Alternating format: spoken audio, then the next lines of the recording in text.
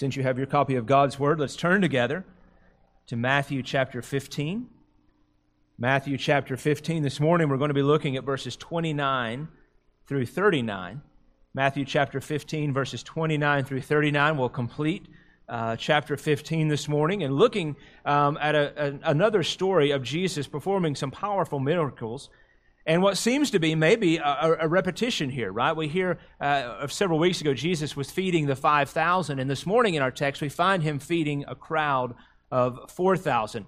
A much lesser known miracle of Jesus, not often as focused upon as the feeding of the 5,000, but there's some powerful illustrations here that Jesus gives not only to his disciples but to us in reading this passage, that it's important that we take the time to consider the instruction that Jesus was giving here. In Matthew chapter 15, starting in verse 29, if you found your way there, let's stand for the reading of God's Word.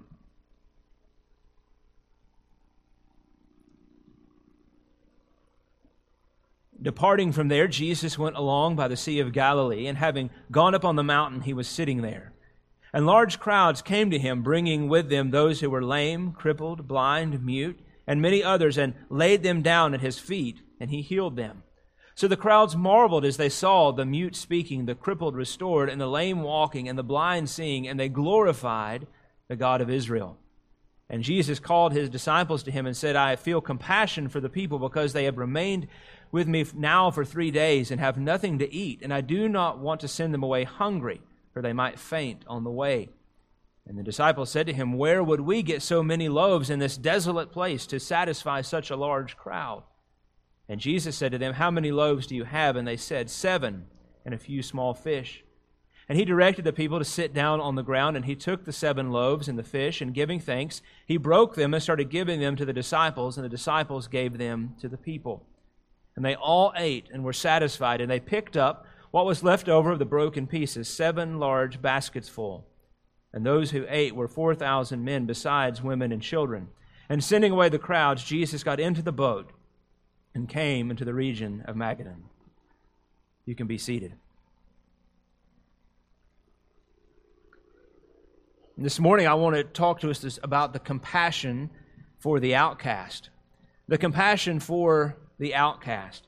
Because what we find happening in this passage of Scripture is Jesus leaving out from where he was along the Sea of Galilee, and he journeys out on a fairly long venture here.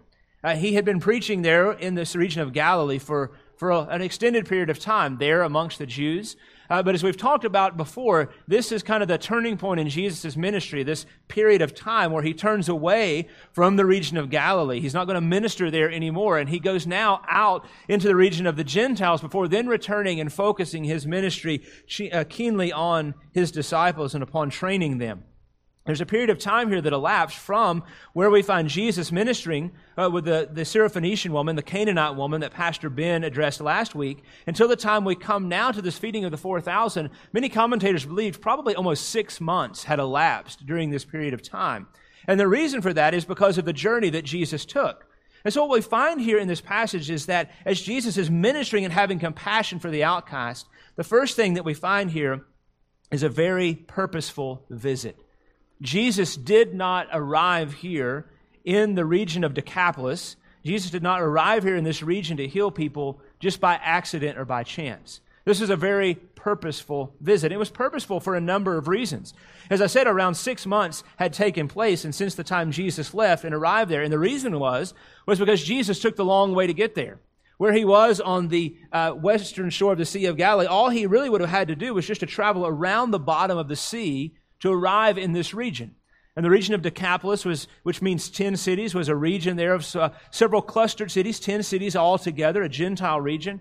But instead of just traveling the short way there, Jesus took his disciples and they went all the way north around the upper edge of the Sea of Galilee and then back down on the other side.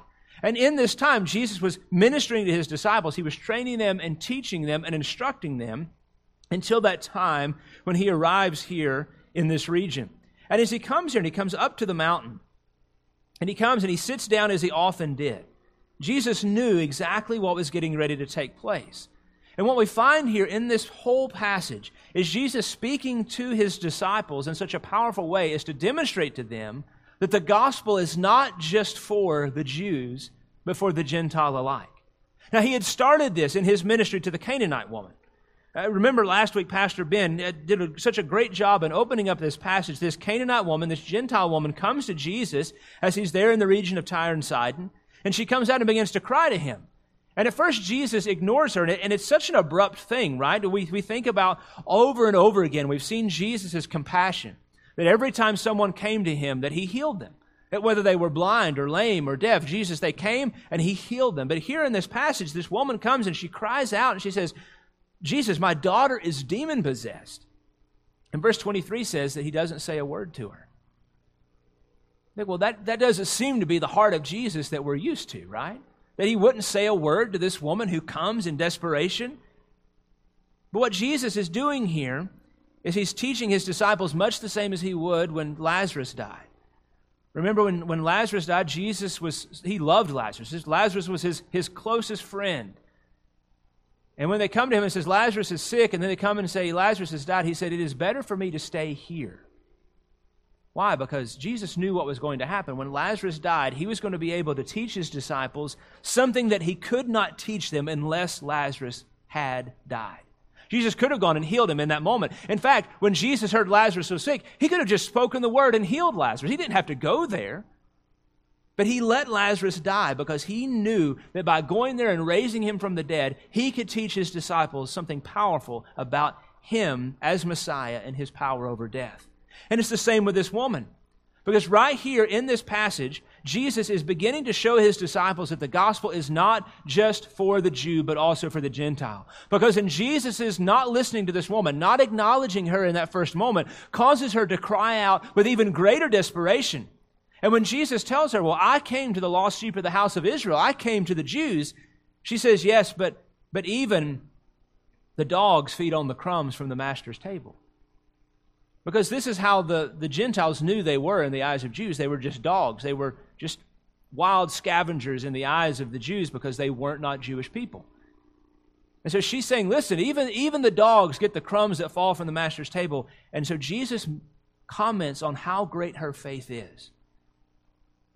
Because in this moment, what Jesus is saying is, yes, the crumbs do fall from the master's table, not just to feed those who are my chosen people as the Jews, but to also feed those who are outside of that covenant of faith, to feed the Gentiles, to feed the dogs. And so this is what's going to be going on in the disciples' mind. They've been thinking about this, right? Because this is something this would have been extraordinarily strange to them.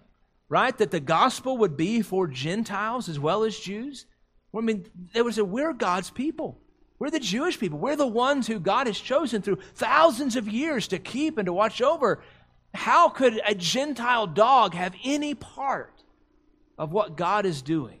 How could they have any part of the gospel?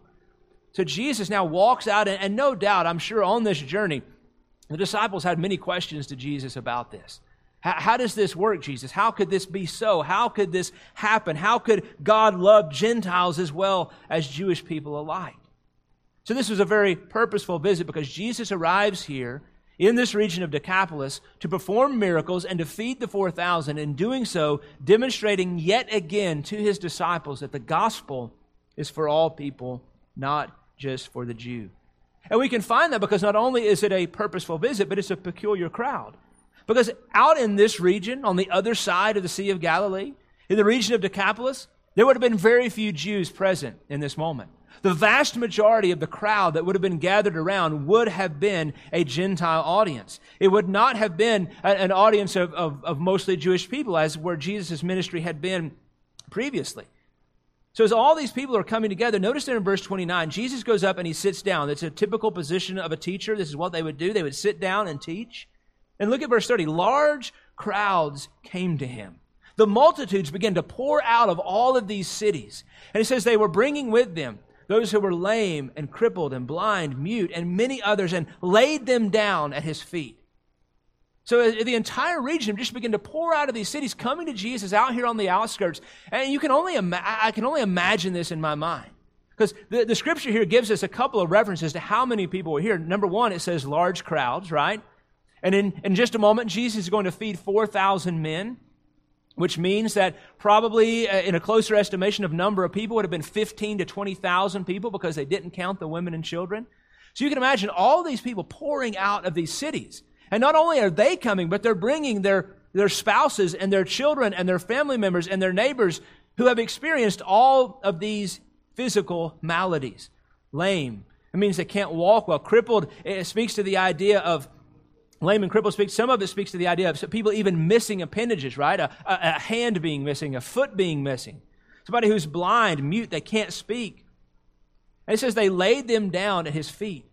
Now, the word that's being used there, if you look in the King James, it says they cast them down at his feet. And it's not talking about in a haphazard manner, but what it's talking about was that there were so many people coming in that it was just like this continual line of people. That they would pass by, Jesus would heal the person. As soon as that person was healed, another person was right in front of him. And he's just healing and healing and healing and healing and over and over and over and over. And all of this is taking place.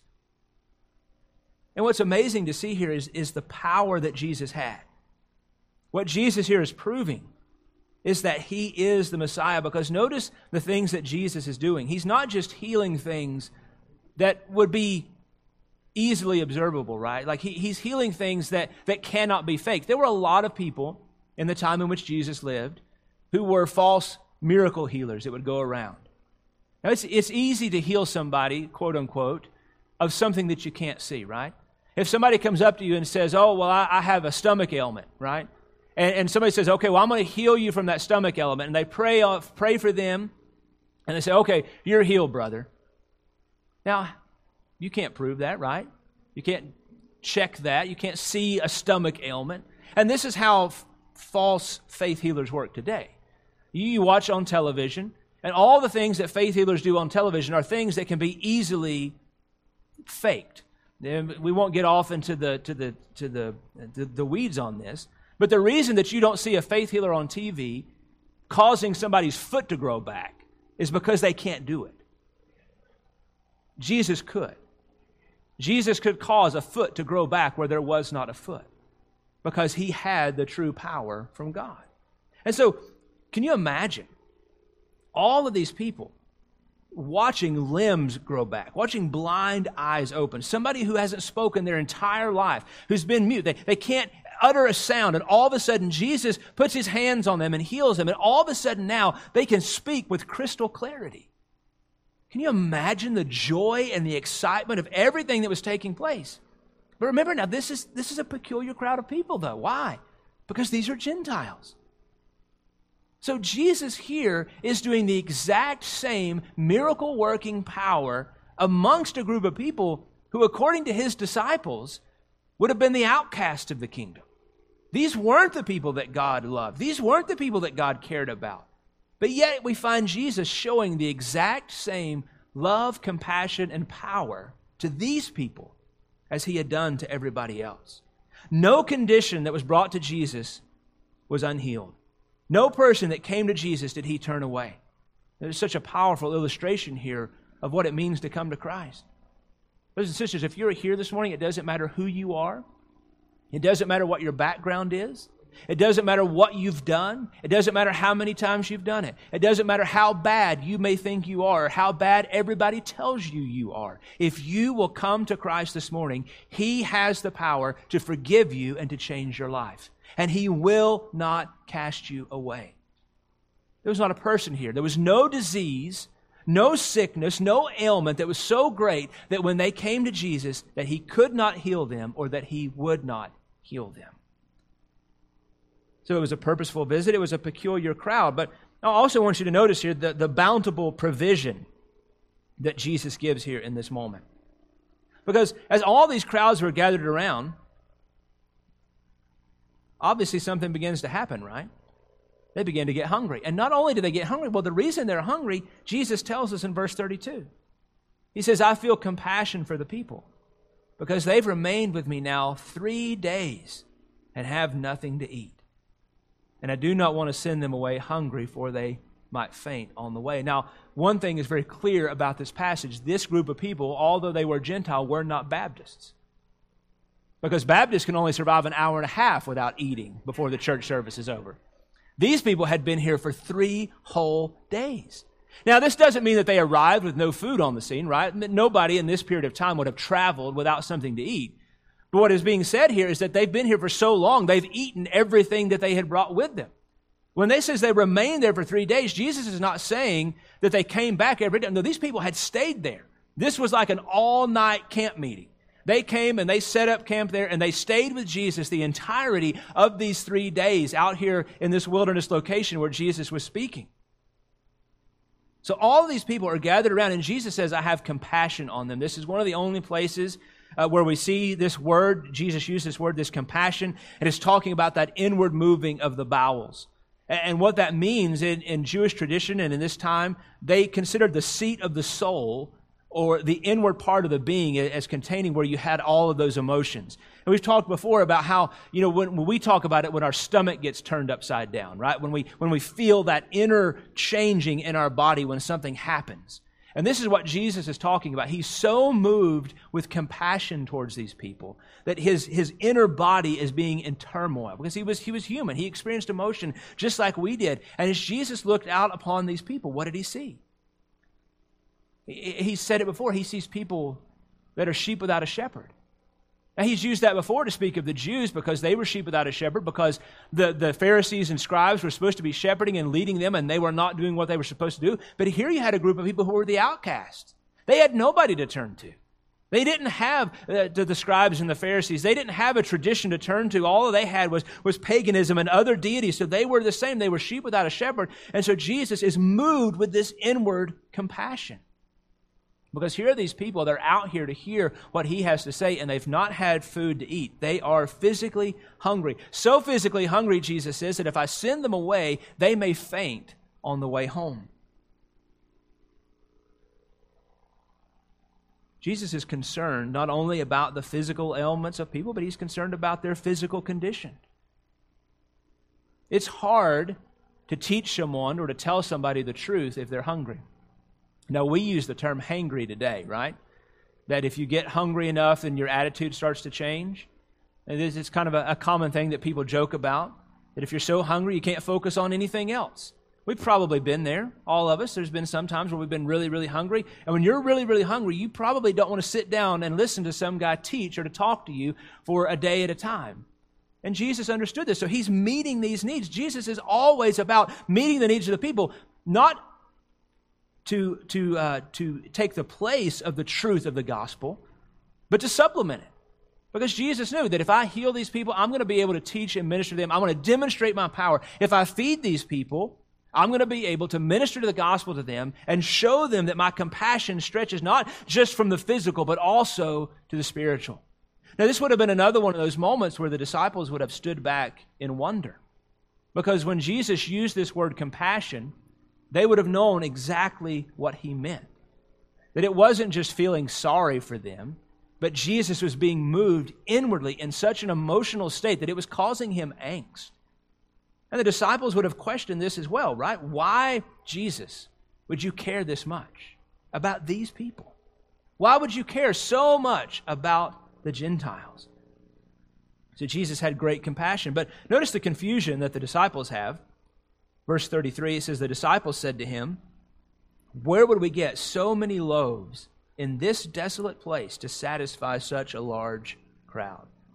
Now, they're out in a desolate region anyway. The region of Decapolis was kind of isolated, and as they've moved even outside of those cities to where Jesus here is teaching and preaching, there's not a local grocery store. There's not a place close by where you can go get so much food. And so the disciples say, well, Jesus, you've told us to feed, but where would we get so many loaves? Where would we get that much food in this place? Now, as they ask this question, it would seem as if the disciples have so quickly forgotten what happened just a few short months ago, right? They're there, and Jesus says, we need to feed this crowd of people. And they said, Jesus, we can't do this. There's not enough money. There's not enough food. So they find the loaves and the fishes, and Jesus multiplies, and not only is there enough to feed 20-something thousand people, but there's 12 baskets left over. And now Jesus says, we're going to feed these people again, and the disciples are back to this question of saying, Jesus, how are we going to do this? It's very easy to criticize the disciples in this moment, right? I'm sure many of you are probably thinking in the back of your mind, well, if I were a disciple, I would not have thought this, right? I would not have forgotten so easily what Jesus had done. But we all do. Every day, we get up and we worry about things. And why do we worry? Because we forget how faithful God has been. And we forget that the last time we were worried about something, God answered that thing. He made a way. He made a provision. We worry about our finances when we know that the Scripture tells us that we've not seen the righteous forsaken or his seed begging bread. We worry about what's going to happen in the world tomorrow. But when we know that God holds the future, nothing happens in this world outside of the full permission of the God of heaven operating and ruling and reigning from his throne. But why do we worry? Because we forget the truth of who God is. So in this moment, the disciples could have been questioning this. They could have just forgotten. But then some say, well, maybe what they're saying here is they're just acknowledging Jesus. Say, Jesus, we can't do anything, only you can do it. And I think either interpretation is fair. There's an interpretation to say they've just forgotten. They've come down to indifference, as we all do. But it also could be the disciples saying to Jesus, Jesus, we already acknowledge we can't do this. The only person who can feed these people is you. There's not enough food anywhere available, readily available to be able to do this miracle. But we know that you can. So Jesus asked them, how many loaves do you have? They find 7 and a few small fish. So he takes them and he directs the people to sit down on the ground.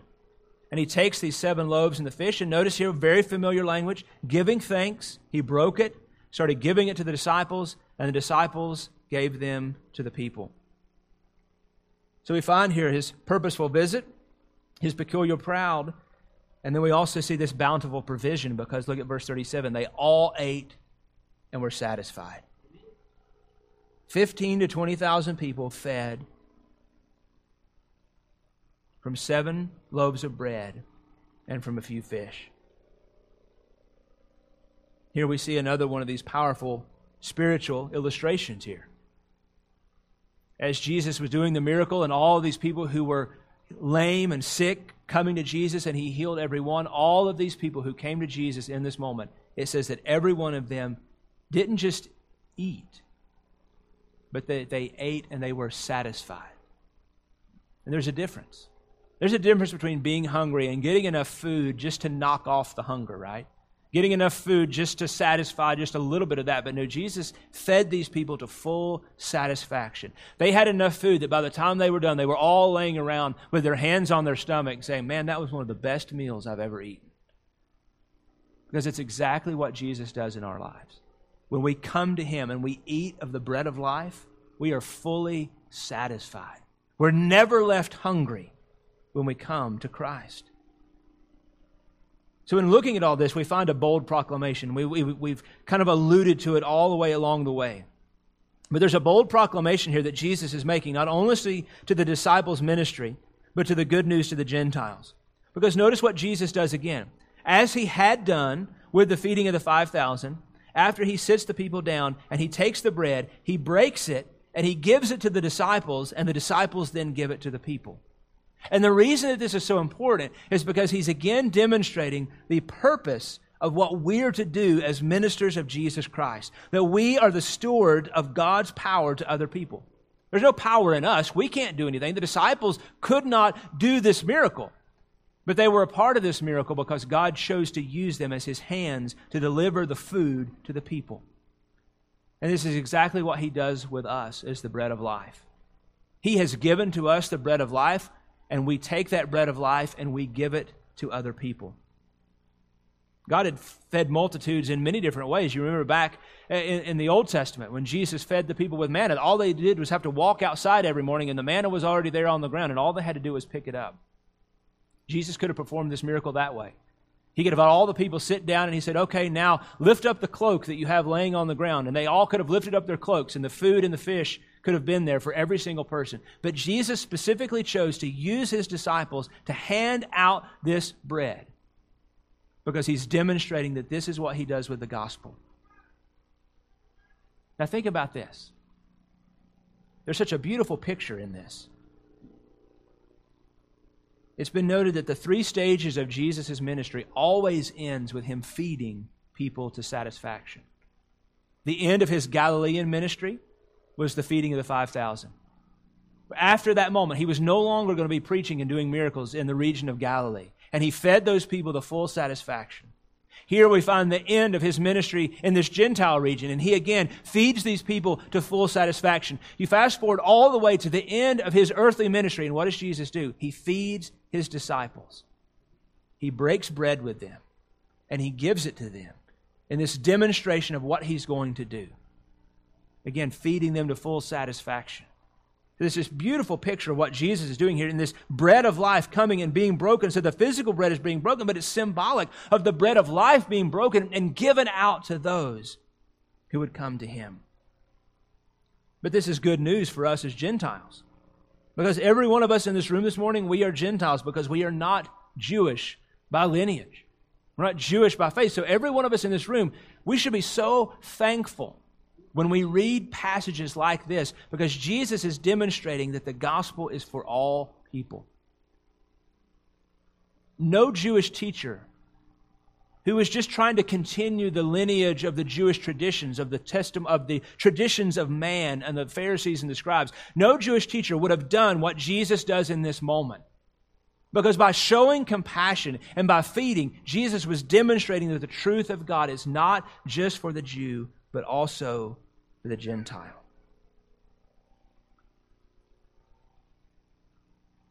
What a powerful message for us this morning. What a hope we have in Christ. What a joy it is to know that we are here this morning because of what we see happening here in this passage. But there's also such encouragement to us as we go out and we take the gospel. That we're to go out and to preach the gospel to all people. As we go out and preach the gospel to all people, God is doing the same thing through us as He did through His disciples. We're taking the bread of life to those who are hungry, and that they can eat and be satisfied. Perhaps you're here this morning, and this is you. You know that you're an outcast. And I don't mean outcast from a worldly standards. I just mean outcast from the kingdom of God. You've never put your faith and trust in Jesus Christ. As I said earlier, you may be thinking, I could never come to Christ. I could never do what God wants me to do because of all the things that I've done. Jesus says, come. All ye who are heavy laden, and I will give you rest.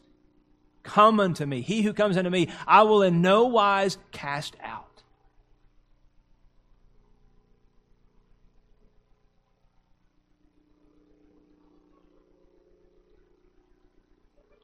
Paul said, the Apostle Paul said that he was the chief of sinners.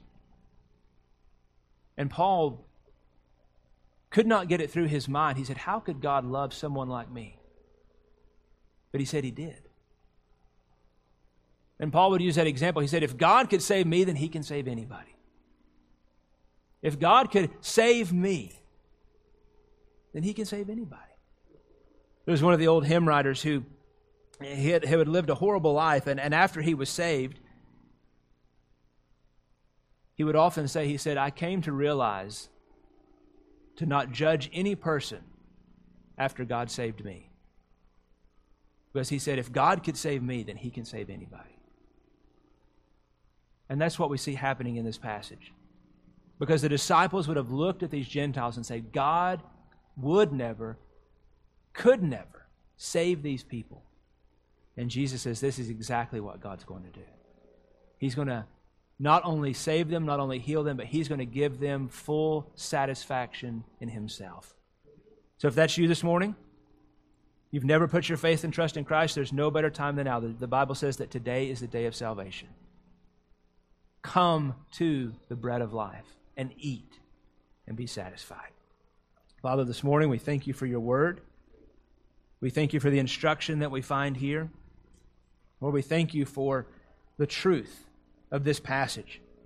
Lord, that every one of us this morning stand here as beneficiaries of because we are Gentiles. And that, Father, you loved us enough to bring the truth of Jesus Christ, to bring the truth of the gospel outside of the nation of Israel to all those who would come unto you. Lord, help us to find joy in your work. Help us to find joy in our relationship with you. Help us, Father, to just be overwhelmed by your goodness and your faithfulness towards us. But Father, I also pray if there's anyone here this morning who's never put their trust in you, they're still living today, Father, as an outcast of the kingdom. Lord, today would be the day they would look unto Jesus. They would come as these people came. They would come unto you to be healed, to be saved, and to be fed. And we ask all these things today in Jesus' name. Amen.